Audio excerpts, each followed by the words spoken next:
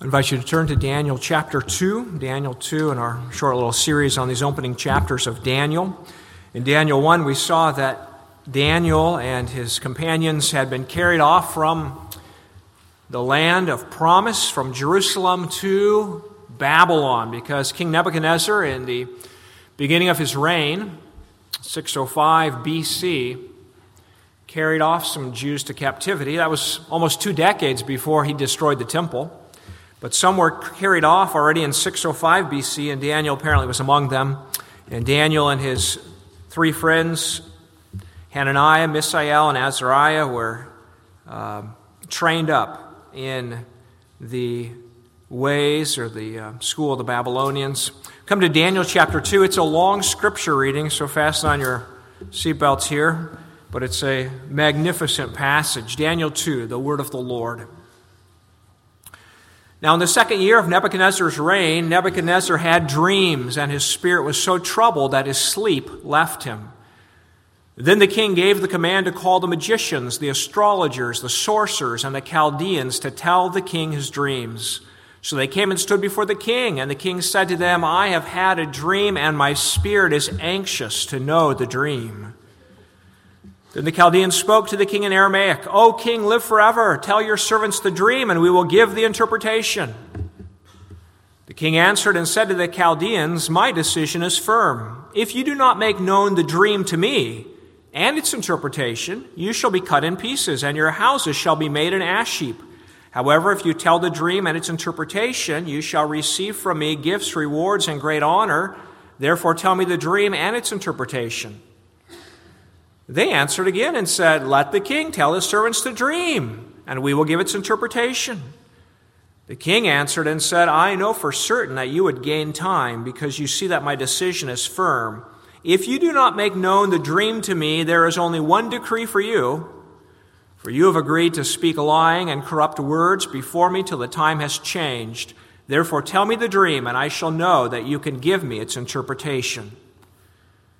The Chaldeans answered the king and said, "There is not a man on earth who can tell the king's matter.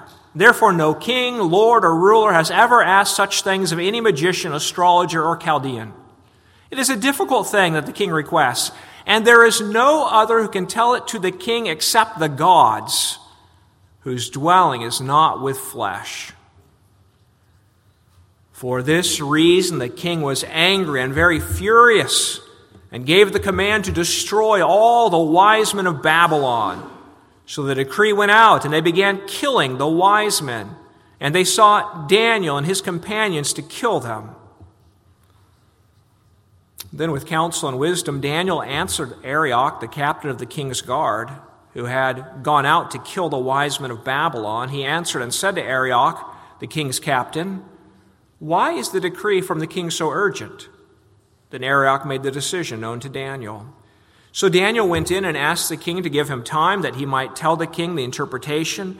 Then Daniel went to his house and made the decision known to Hananiah, Mishael, and Azariah, his companions, that they might seek mercies from the God of heaven concerning this secret, so that Daniel and his companions might not perish with the rest of the wise men of Babylon. Then the secret was revealed to Daniel in a night vision. So Daniel blessed the God of heaven. Daniel answered and said, "Blessed be the name of God forever and ever, for wisdom and might are his. And he changes the times and the seasons. He removes kings and raises up kings. He gives wisdom to the wise and knowledge to those who have understanding. He reveals deep and secret things. He knows what is in the darkness, and light dwells with him.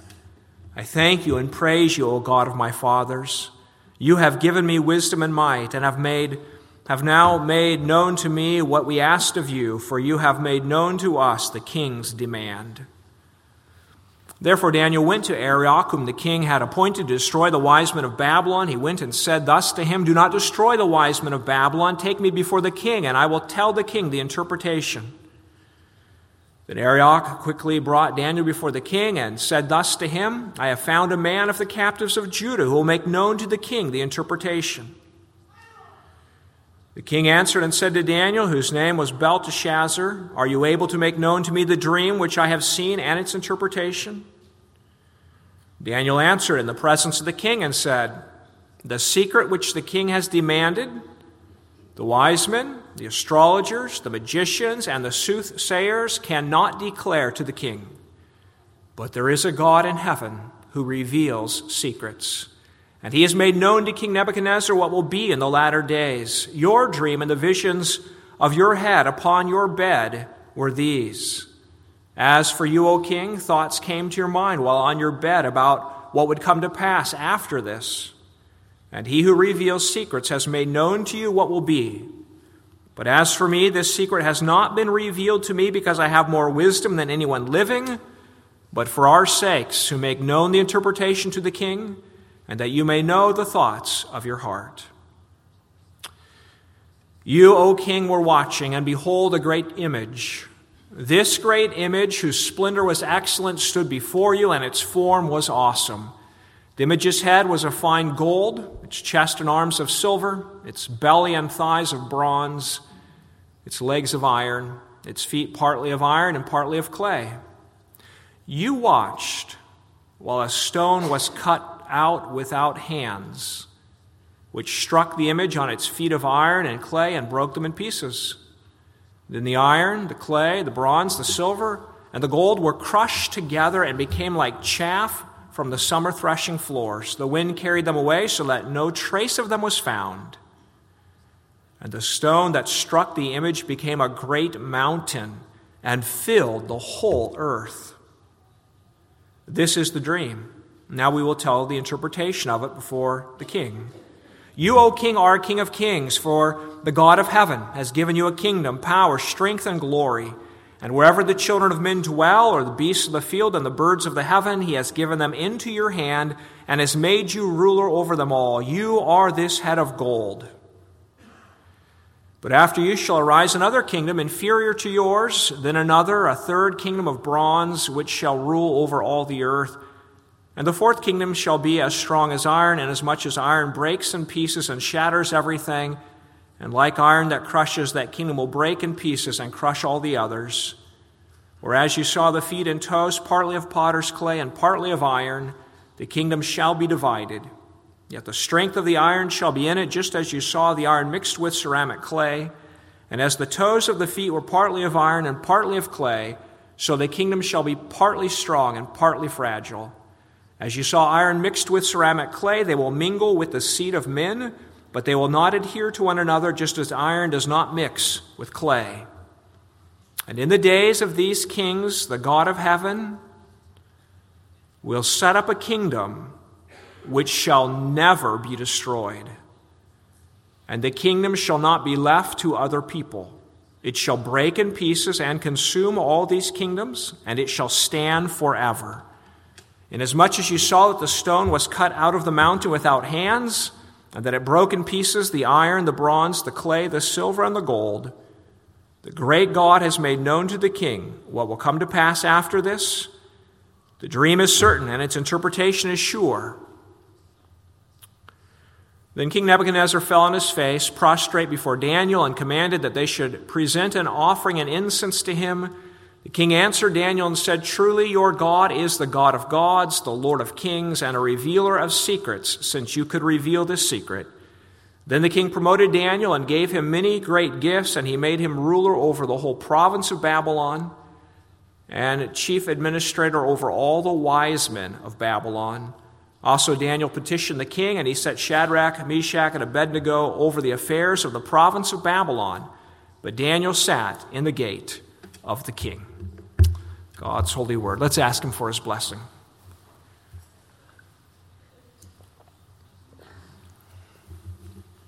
Our Father in heaven, as we bow before your word, we pray you'd speak to us, your servants, that you would strengthen us in the hope of the kingdom of the Lord Jesus Christ, in whose name we pray. Amen.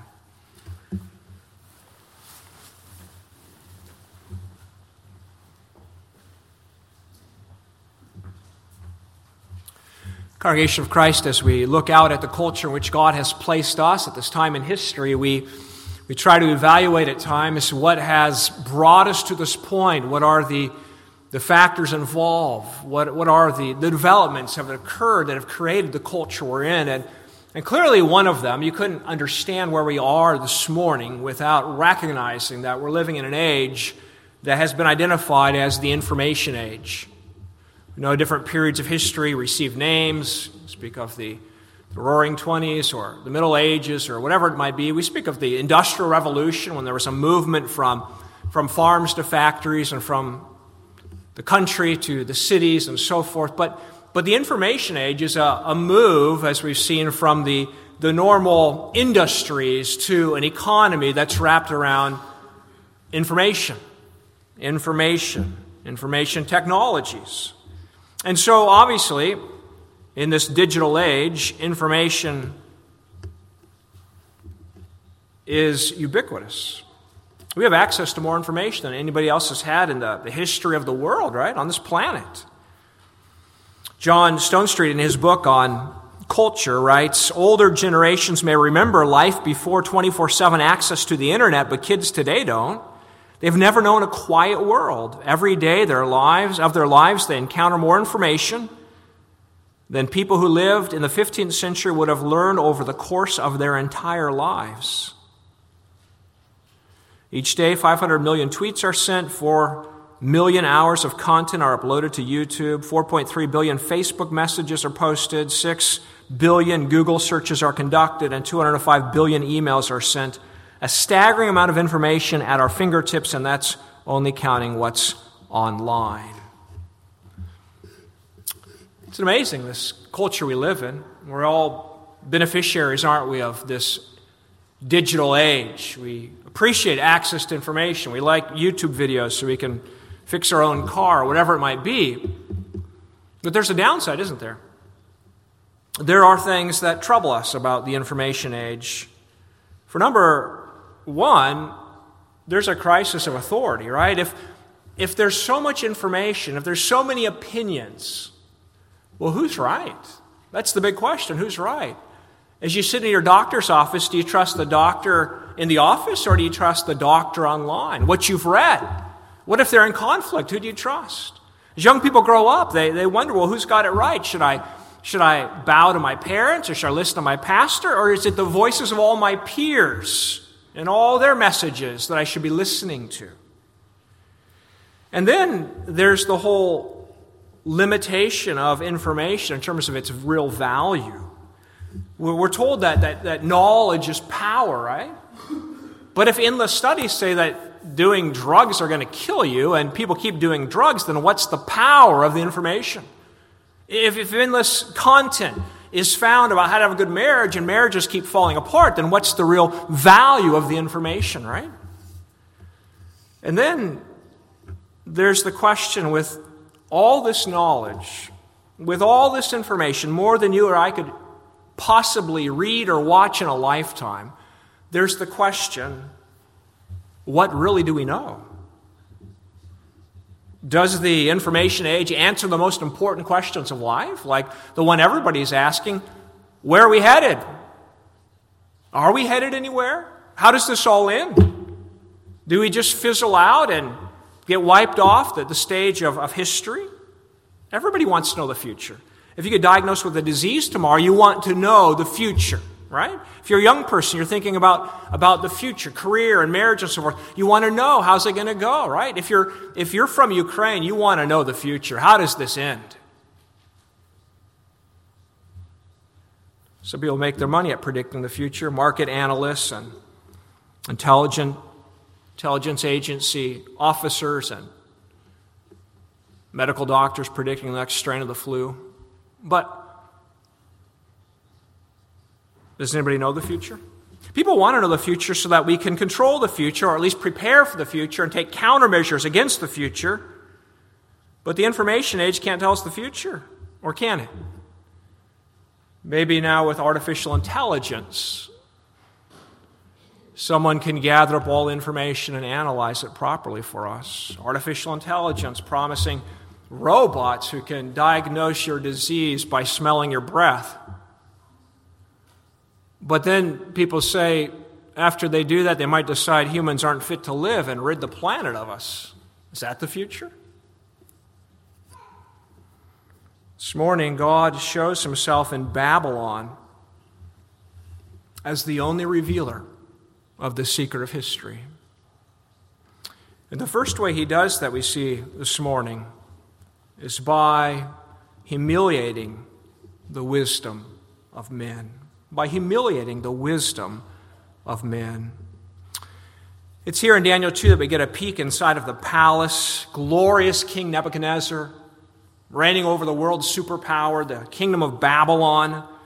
And he was on his bed thinking about his kingdom. We know he faced some severe resistance in the early years of his reign against his expansionist ambitions. And he was apparently thinking about such things as he lay on his bed and fell asleep and had dreams or nightmares, and they're troubling him. He saw this great statue constructed of various metals, and then he saw this stone out of nowhere destroy it. What does it mean?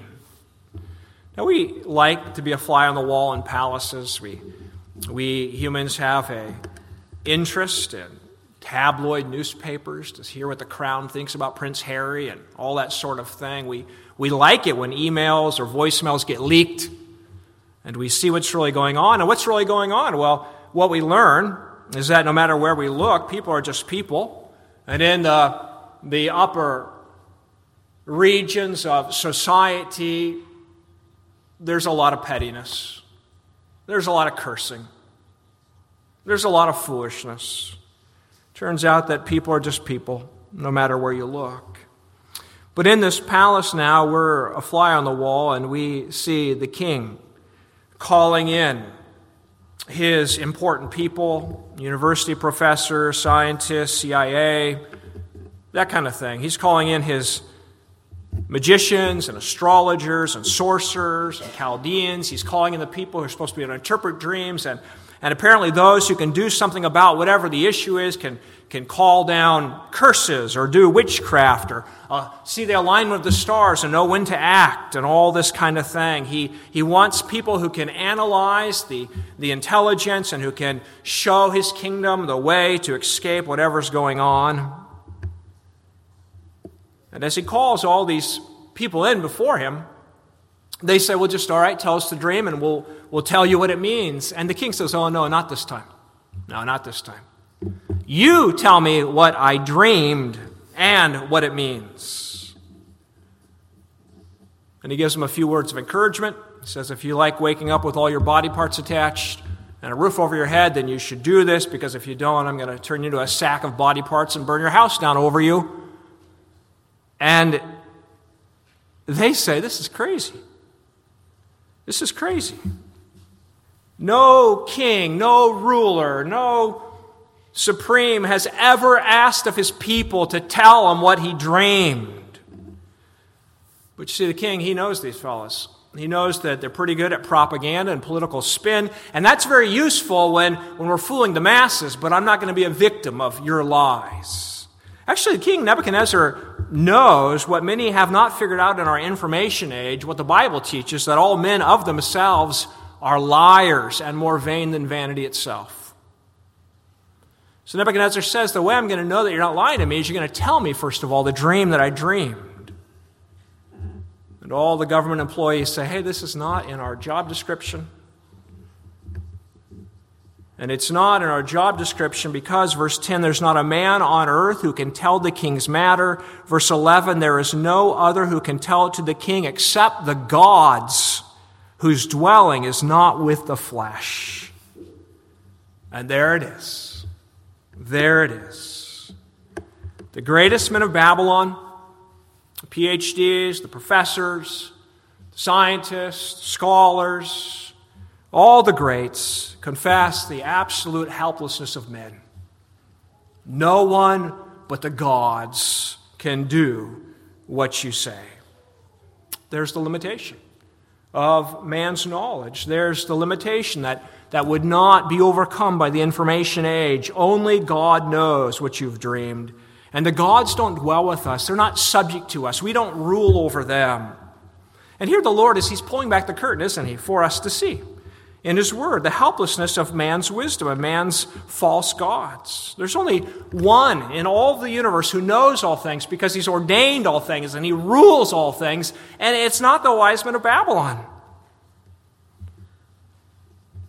Most powerful king on earth doesn't have access to it. Now, this is to be a great encouragement, isn't it, for the church? You think of the people of Daniel's day who would soon, as a whole group, be living in exile in Babylon and would be awed by this glorious kingdom. Remember, the Hanging Gardens of Babylon become one of the seven wonders of the world. This was an expanse of a glorious kingdom. They would feel threatened by the intellectuals, by the powers of Babylon. And what's God saying to his church? He's saying, if you look past all the splendor and all the trappings, if you actually get to be a fly on the wall inside the palace, you know what you'll figure out? They're just men. Weak, limited men. Many scholars of our age have set out to demythologize the Bible, but here God demythologizes the scholars. They are not legendary. And then you notice that the king is furious. He's furious, and he sends out the word to execute the wise men of Babylon. What another unwitting confession of the worthlessness of all the schools of Babylon. I mean, these are the best scholars of Babylon. These are the most sophisticated men. These are the wisest. And the king is saying, in effect, you're useless to me. I'll just throw you all away. But above all, King Nebuchadnezzar is angry because he wants what? Well, you notice the transition there between verse 11 and verse 12. They say there's no one who can do this but the gods. Verse 12, for this reason the king was angry and very furious, which suggests that Nebuchadnezzar is mad essentially because he wants to be God. He does not like the limitations of not knowing. He wants to be in control. This is actually the great frustration of every life outside of Jesus Christ. We want to know the future because we want to control it. We want to be the ones in control of our lives. And the promise for so many, and the God that's being worshipped in our culture, with the information age, is this thought that we can get there. We can gather enough information to control our lives, to control the future, to know where all this is going, and to map the course of it. You see many people in this world who are angry and bitter. Angry and bitter. What's the cause? They want to be God. But for those who will humble their hearts before the Lord, they will find great joy that they're not God and that God stoops to them. And that's the second thing. God reveals himself as the only revealer of the secret of history, not just by humiliating the wisdom of men, but secondly, by answering the plea of the humble. Secondly, by answering the plea of the humble. Nebuchadnezzar is undone by his bad dream, but notice Daniel is at peace. Verse 14, then with counsel and wisdom, Daniel answered Arioch, the captain of the king's guard. Somebody has written how easy it is to terrify strong men outside of Christ. That's King Nebuchadnezzar. How easy it is to terrify strong men outside of Christ. Nebuchadnezzar is deeply troubled. Daniel's life is threatened, and Daniel is able to reply with counsel and with wisdom. In fact, it's really encouraging, isn't it, to read throughout the book of Daniel that wherever Daniel and his three companions get into trouble, into crises, God supplies them with grace and wisdom to answer and to act. God does not leave his people on their own, which is an encouragement for us this morning. So Daniel gains time from the king to figure out the dream. He hurries home. He hurries home to his three friends. And what does he do? He says, we need to pray. Verse 18, we need to seek mercies from the God of heaven concerning this secret, so that we might not perish with the wise men.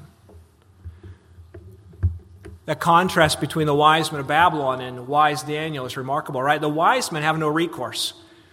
The king says, tell me what I dreamed. And they try to talk him out of such a crazy request. And if they can't talk him out, then they can only run for their lives. But Daniel goes home, and he goes over top of the head of King Nebuchadnezzar. He goes to the King of Kings and has access to the throne room. The wise men say there's not a man on earth who can tell you. And the gods, they don't dwell with men.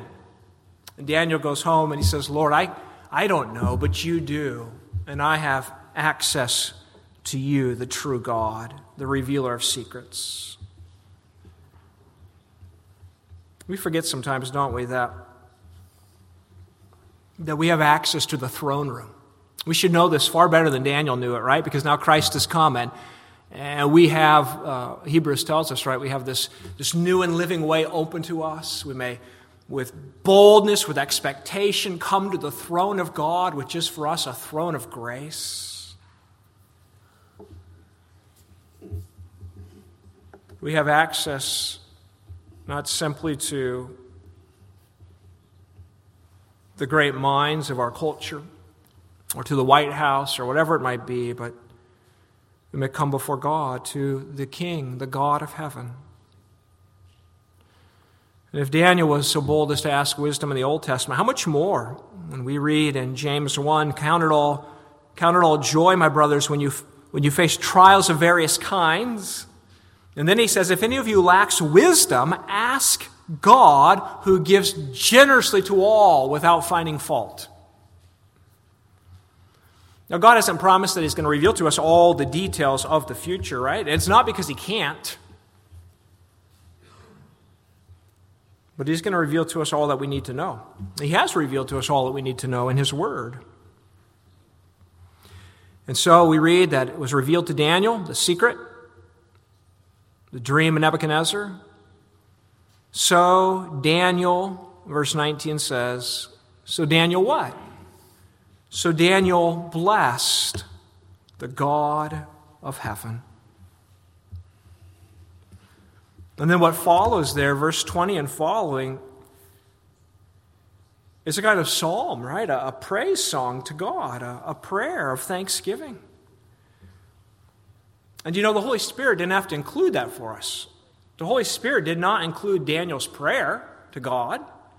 He didn't need to include Daniel's prayer of thanksgiving. He could have just moved right on to verse 24, skipped all those words, and you and I would have never known it.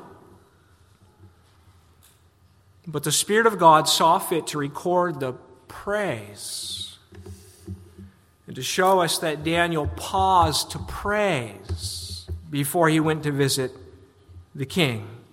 He stopped to bless the name of God and to confess that he was beholding not to King Nebuchadnezzar for his mercy of giving him a few moments to learn about the dream, but he was beholding to God, the God of heaven.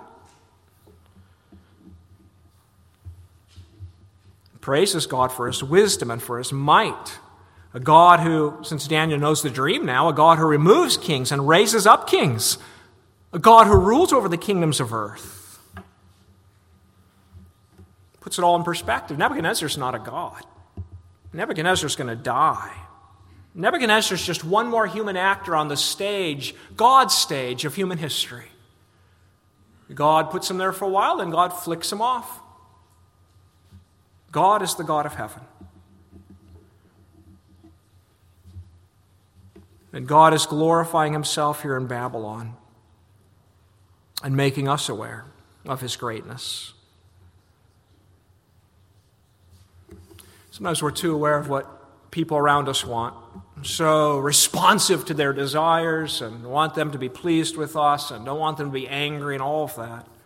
How refreshing it is here that Daniel, though threatened by the most powerful man on earth, pauses to praise the Lord. Doesn't it put it all in perspective? Doesn't our worship this morning realign our perspective? After all of our fears of people, of customers or bosses or tax collectors or legislators, we come in here this morning and we lift up our heads to heaven and we say, you are the God of heaven.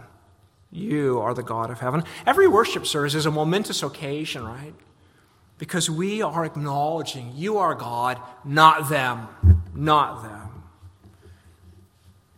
We bow before the God of heaven, saying there's no one like you. All the scholars of our age have no ultimate wisdom. They offer no ultimate solutions to our troubles. Their path is ultimately a way of death. But God, you've given us Jesus Christ, and 1 Corinthians 1:30 says that Christ has become for us wisdom from God, and righteousness and sanctification and redemption, that as it is written, he who glories, let him glory in the Lord.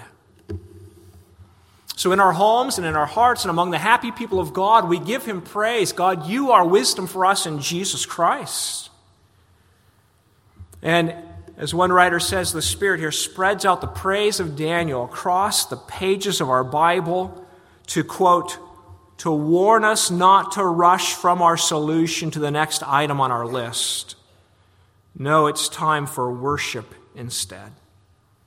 You know, it's the anecdote from the life of the famous English preacher Charles Spurgeon, who was speaking to a woman, and she was on the verge of conversion. And she burst out with these words, "Oh, Mr. Spurgeon, if the Lord saves me, he shall never hear the end of it." If the Lord saves me, he'll never hear the end of it. Amidst all of our fears in this world and our struggles in this culture, let us not forget to worship the God of heaven. Give him thanks for what he did for our four brothers here in Daniel 2. Give him thanks for what he's done for us, and there's people across the ages. If we learn to fear God more than men, to worship God over men, then we learn the way of peace. And so Daniel goes before the king, and you notice what he says. He says, your wise men were useless. They couldn't tell you the dream. But there's a God in heaven who reveals secrets, and he has told me your dream, not because I'm wiser than anyone else, not because I'm a better person.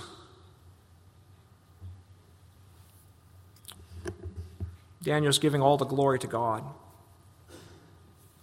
We ought to remember, right, as we go from worship services back out into the world, and we know now that we know the truth, and they are literally ignorant. They don't know the truth, that we ought not to march forward with a spirit of conceit, that we're so smart and you're so stupid. But we should remember what Titus 3:3 says, that we ourselves were also once foolish, deceived, serving various lusts and pleasures. But when the kindness and love of God, our Savior, toward man appeared, he saved us, and not because of righteous works we've done. It'd be a sad thing if the obstacle to the world coming to the wisdom of Jesus was our pride and conceit. Instead, we sing, I once was blind, but now I see. And we invite the world to know the God of heaven through Jesus Christ. But then finally this morning, God proclaims the meaning of history. God proclaims the meaning of history, thirdly. The dream is of a great statue. Daniel says, King, you dreamt of this mighty image, head of gold, then silver, bronze, iron, clay. Was awe-inspiring, but then you saw this stone. It was cut without hands, and it came and it smashed those feet. It toppled the statue. It ground the statue to dust, and the contents of that statue blew away, but the rock grew to fill the whole earth. You, Nebuchadnezzar, you're the head of gold. You have quite an expansive kingdom, but only because the Lord put you in this place. After you come other kingdoms. Daniel doesn't say it, but they've often been interpreted as the kingdom of the Medes and the Persians, and then of Greece, and then of the Romans.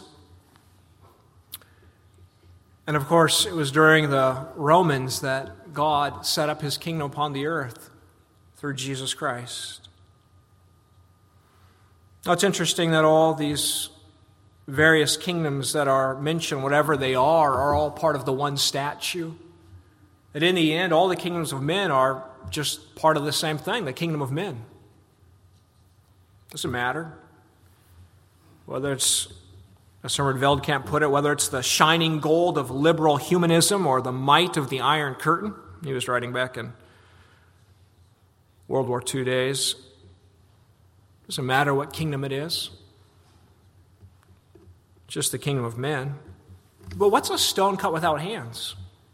Well, that's a stone that man has not quarried. This is not a human building project. This comes from above, comes out of nowhere, as the kingdom of Jesus Christ does. Begins so small. Who is this Jesus of Nazareth? Hung up on a Roman cross in nakedness? How pathetic, many thought. But oh, the power of the resurrected Jesus to turn the world upside down and to conquer lives and to set them free from Satan and to gather for himself a people.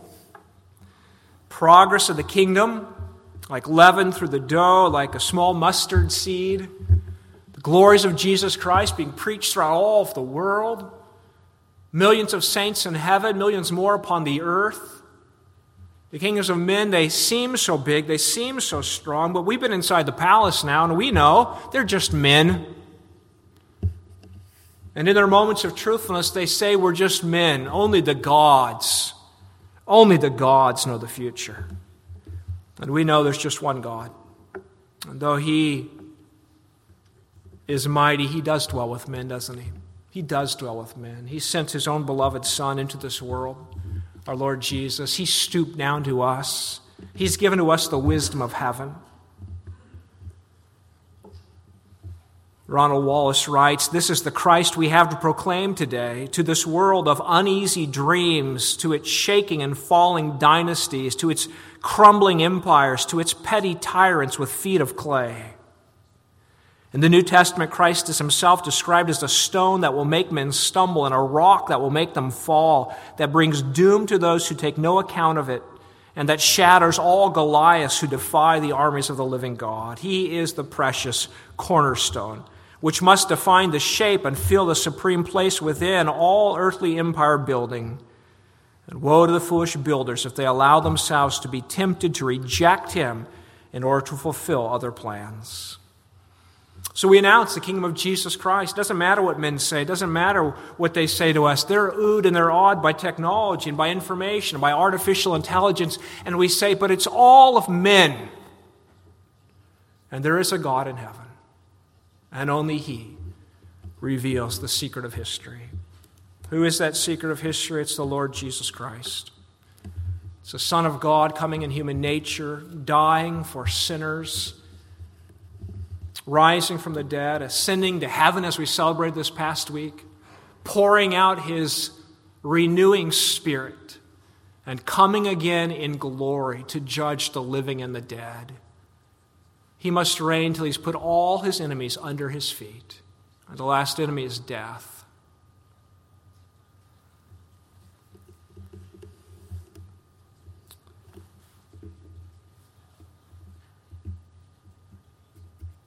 We don't know that just by reading Daniel 2, or even just by reading the New Testament. There are human scholars that know the Scriptures in the original languages better than you or I ever will. And they're fools. It's not just to know these words that the kingdom is of Christ, it lasts forever. It's to believe them. Nebuchadnezzar bows down before Daniel, but he's awed, but he's not converted. He's awed, but he's not humbled. He's awed, but he doesn't cry out as Daniel did for mercies from the God of heaven. And the question for each of us this morning is this: are we building our own empire? Or trusting in the kingdoms of men? Or have we from the heart embraced this reality that there's nothing else that lasts, and in the end, nothing else that matters? Have we confessed our sins and cried out for mercies in Jesus Christ? Or are we still dreaming our dreams and suffering our nightmares and looking for men to show us the way? We must cultivate the graces of meekness and humility and not rely on our own wisdom. We must bow our hearts before the Lord Jesus. And as we do that, then we don't run off to some mountaintop to set up a monastery and escape the culture. But as we see, God set Daniel and the three companions in places of authority in Babylon, even to, as Jeremiah would say, to work for the prosperity and the peace of the city in which you live. So God's people are on the earth right now, and they're all in culture. They're all in societies, and they're called to serve the King of Kings and the kingdom of Jesus Christ where they are. So we can go and vote in our culture. We can run for the school board or for the presidency. We can seek to be an influence and to love our neighbor in that way. But in all of that, we're serving King Jesus and confessing that our great hope is not the wisdom, the strength of the kingdom of men, but the kingdom of Christ. May Daniel, too, give us courage in these days and comfort, no matter what happens, no matter what the information age or artificial intelligence brings us. What we know is the reality that there's only one God, the God of heaven, made known to us through Jesus Christ. Amen. Let's pray. Father in heaven, thank you for your holy word. May it bring us comfort. May it challenge us to live as citizens of Christ's kingdom. May it correct us when we've been intimidated by men. May it teach us to worship. In Jesus' name we pray. Amen.